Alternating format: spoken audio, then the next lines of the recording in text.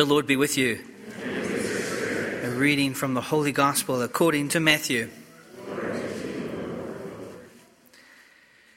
When Jesus saw the crowds, he went up the mountain, and after he had sat down, his disciples came to him.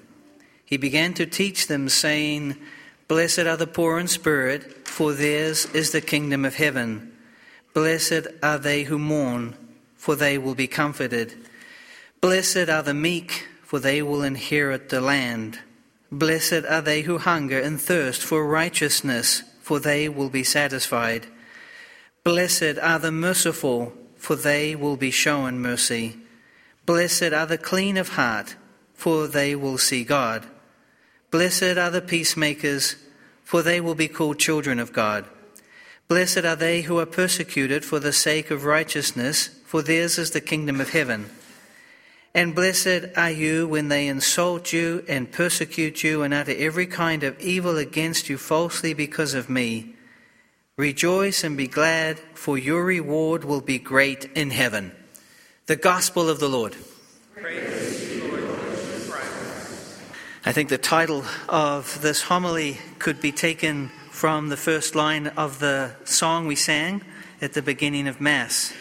Lead, kindly light, amid the encircling gloom, lead me on.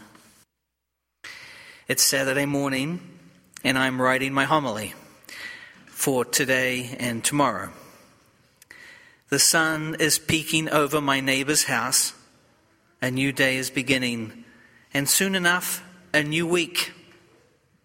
We will be together once more inside our beautiful church. How fortunate we are. As we begin to wander through the readings together, let us ask our Lord for exactly what we need to hear to obtain the grace to love more, love better, and love deeper. We need a roadmap and a compass on how to live with love. St. John of the Cross once wrote, and I quote, "Men do not do these things, but God, who knows what is suitable for us and arranges things for our good. Think nothing else but that God ordains all. And where there is no love, put love, and you will draw out love."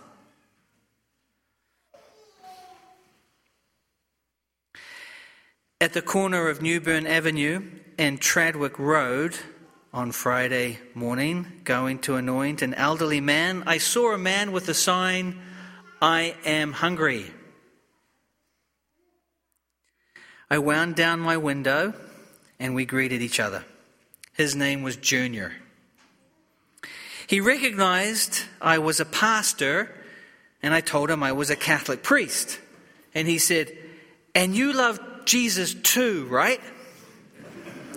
He asked me, and I told him I did.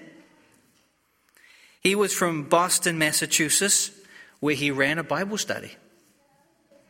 He had the biggest smile. I gave him 2 pairs of socks and a backpack, for which he was very grateful. He said he would use the backpack for his pillow. As I drove away, I remembered that Jesus was in my pocket. How he must have smiled.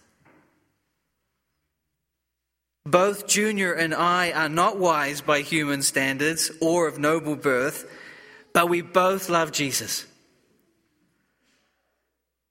Today, Jesus is giving us the roadmap on how to love. The Beatitudes turn everything upside down. Christ knew that his apostles were already suffering for following him. They were ready to receive what are considered now the fulfillment of the 10 Commandments. What we hear in these 8 Beatitudes is the divine blueprint for the doctrine of love. And we are ready to receive them in our times. Times that give us the impression that all is lost, that we are losing the battle with the secular world. I won't list the problems that make up our times because we know them well. Well, we think we know them well. Put a question mark there, because probably, like you and most people, we actually don't know some of them very well. The challenges, I mean.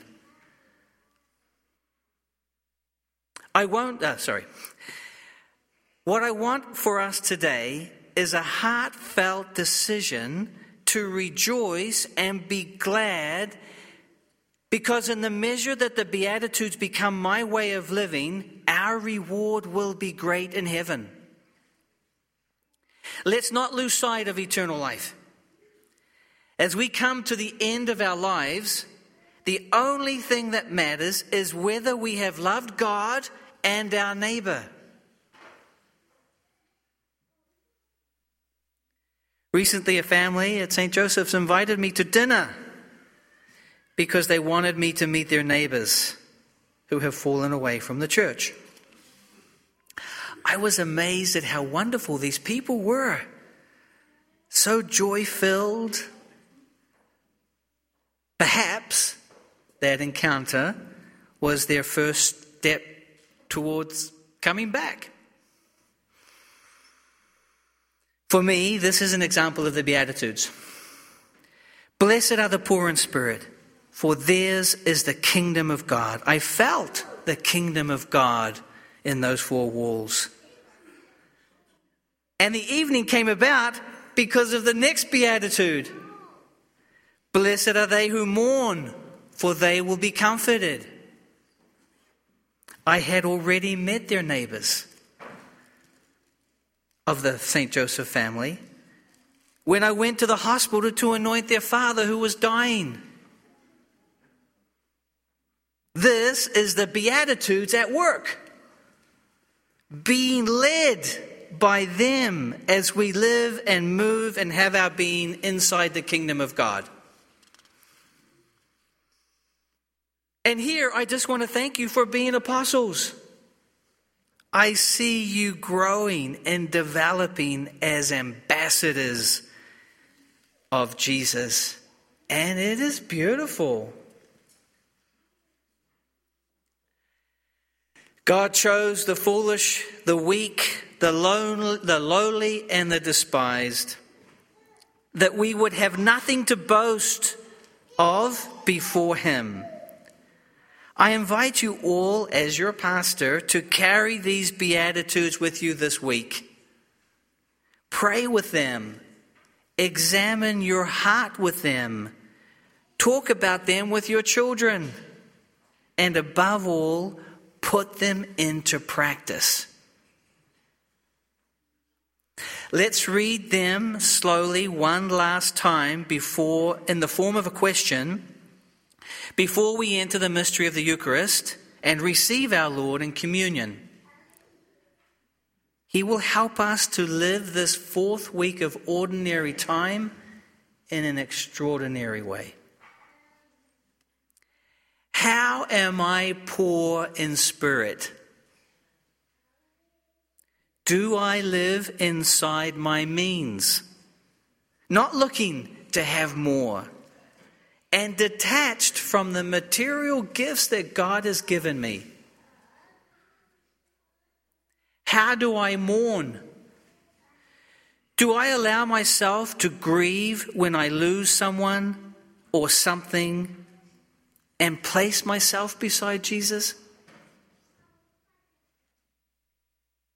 How am I meek? Am I docile to the Holy Spirit's promptings inside of me to be more like Jesus?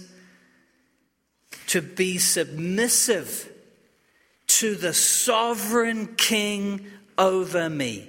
Meekness, I am submissive to him. Do I hunger for righteousness? Do I stand up for those who have no one to stand up for them? Am I merciful? Or am I more judgmental than merciful to those around me and to what I hear on social media? Sometimes the social media begins to dictate how I judge.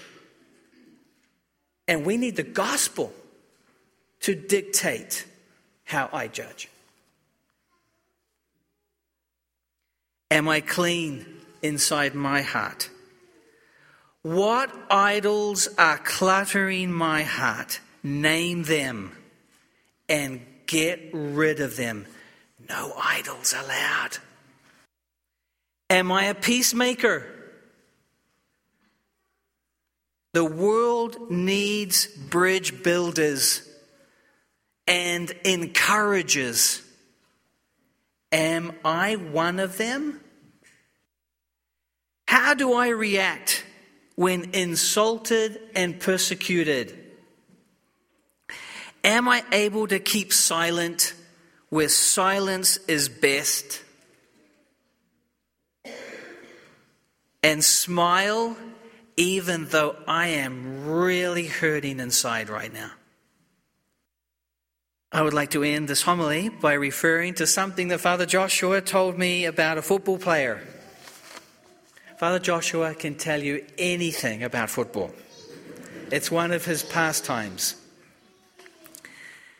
And so,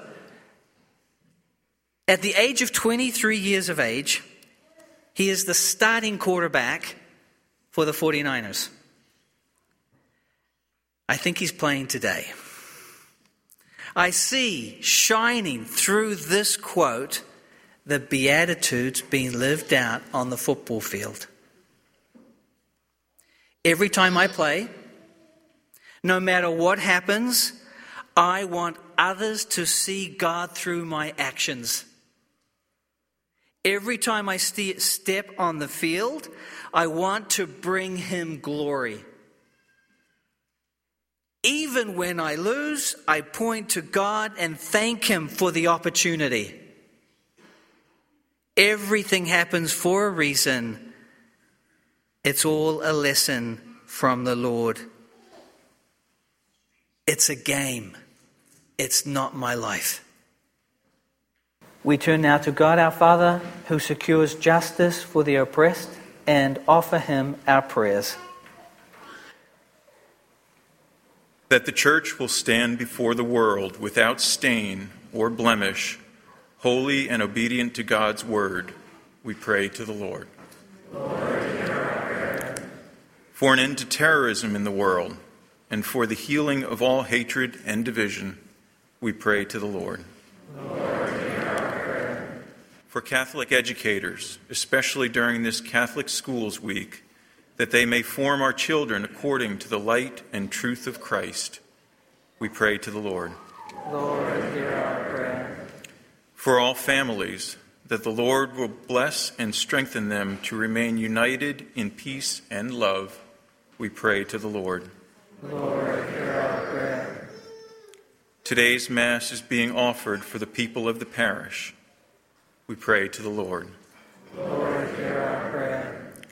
For our country and those who defend it, may our men and women who serve in the military be kept safe from all harm. We pray to the Lord. Lord, hear our prayer. For the repose of the souls of all the faithful departed, that through our prayers and those of the Blessed Mother, they may join the saints in heaven. Eternal rest grant unto them, O Lord. And let perpetual light shine upon them. May their souls and the souls of all the faithful departed, through the mercy of God, rest in peace. Loving Father, in you we take refuge. Incline your ear to us and save us. Be our fortress, our stronghold, our rock of refuge. Through Christ our Lord. Amen.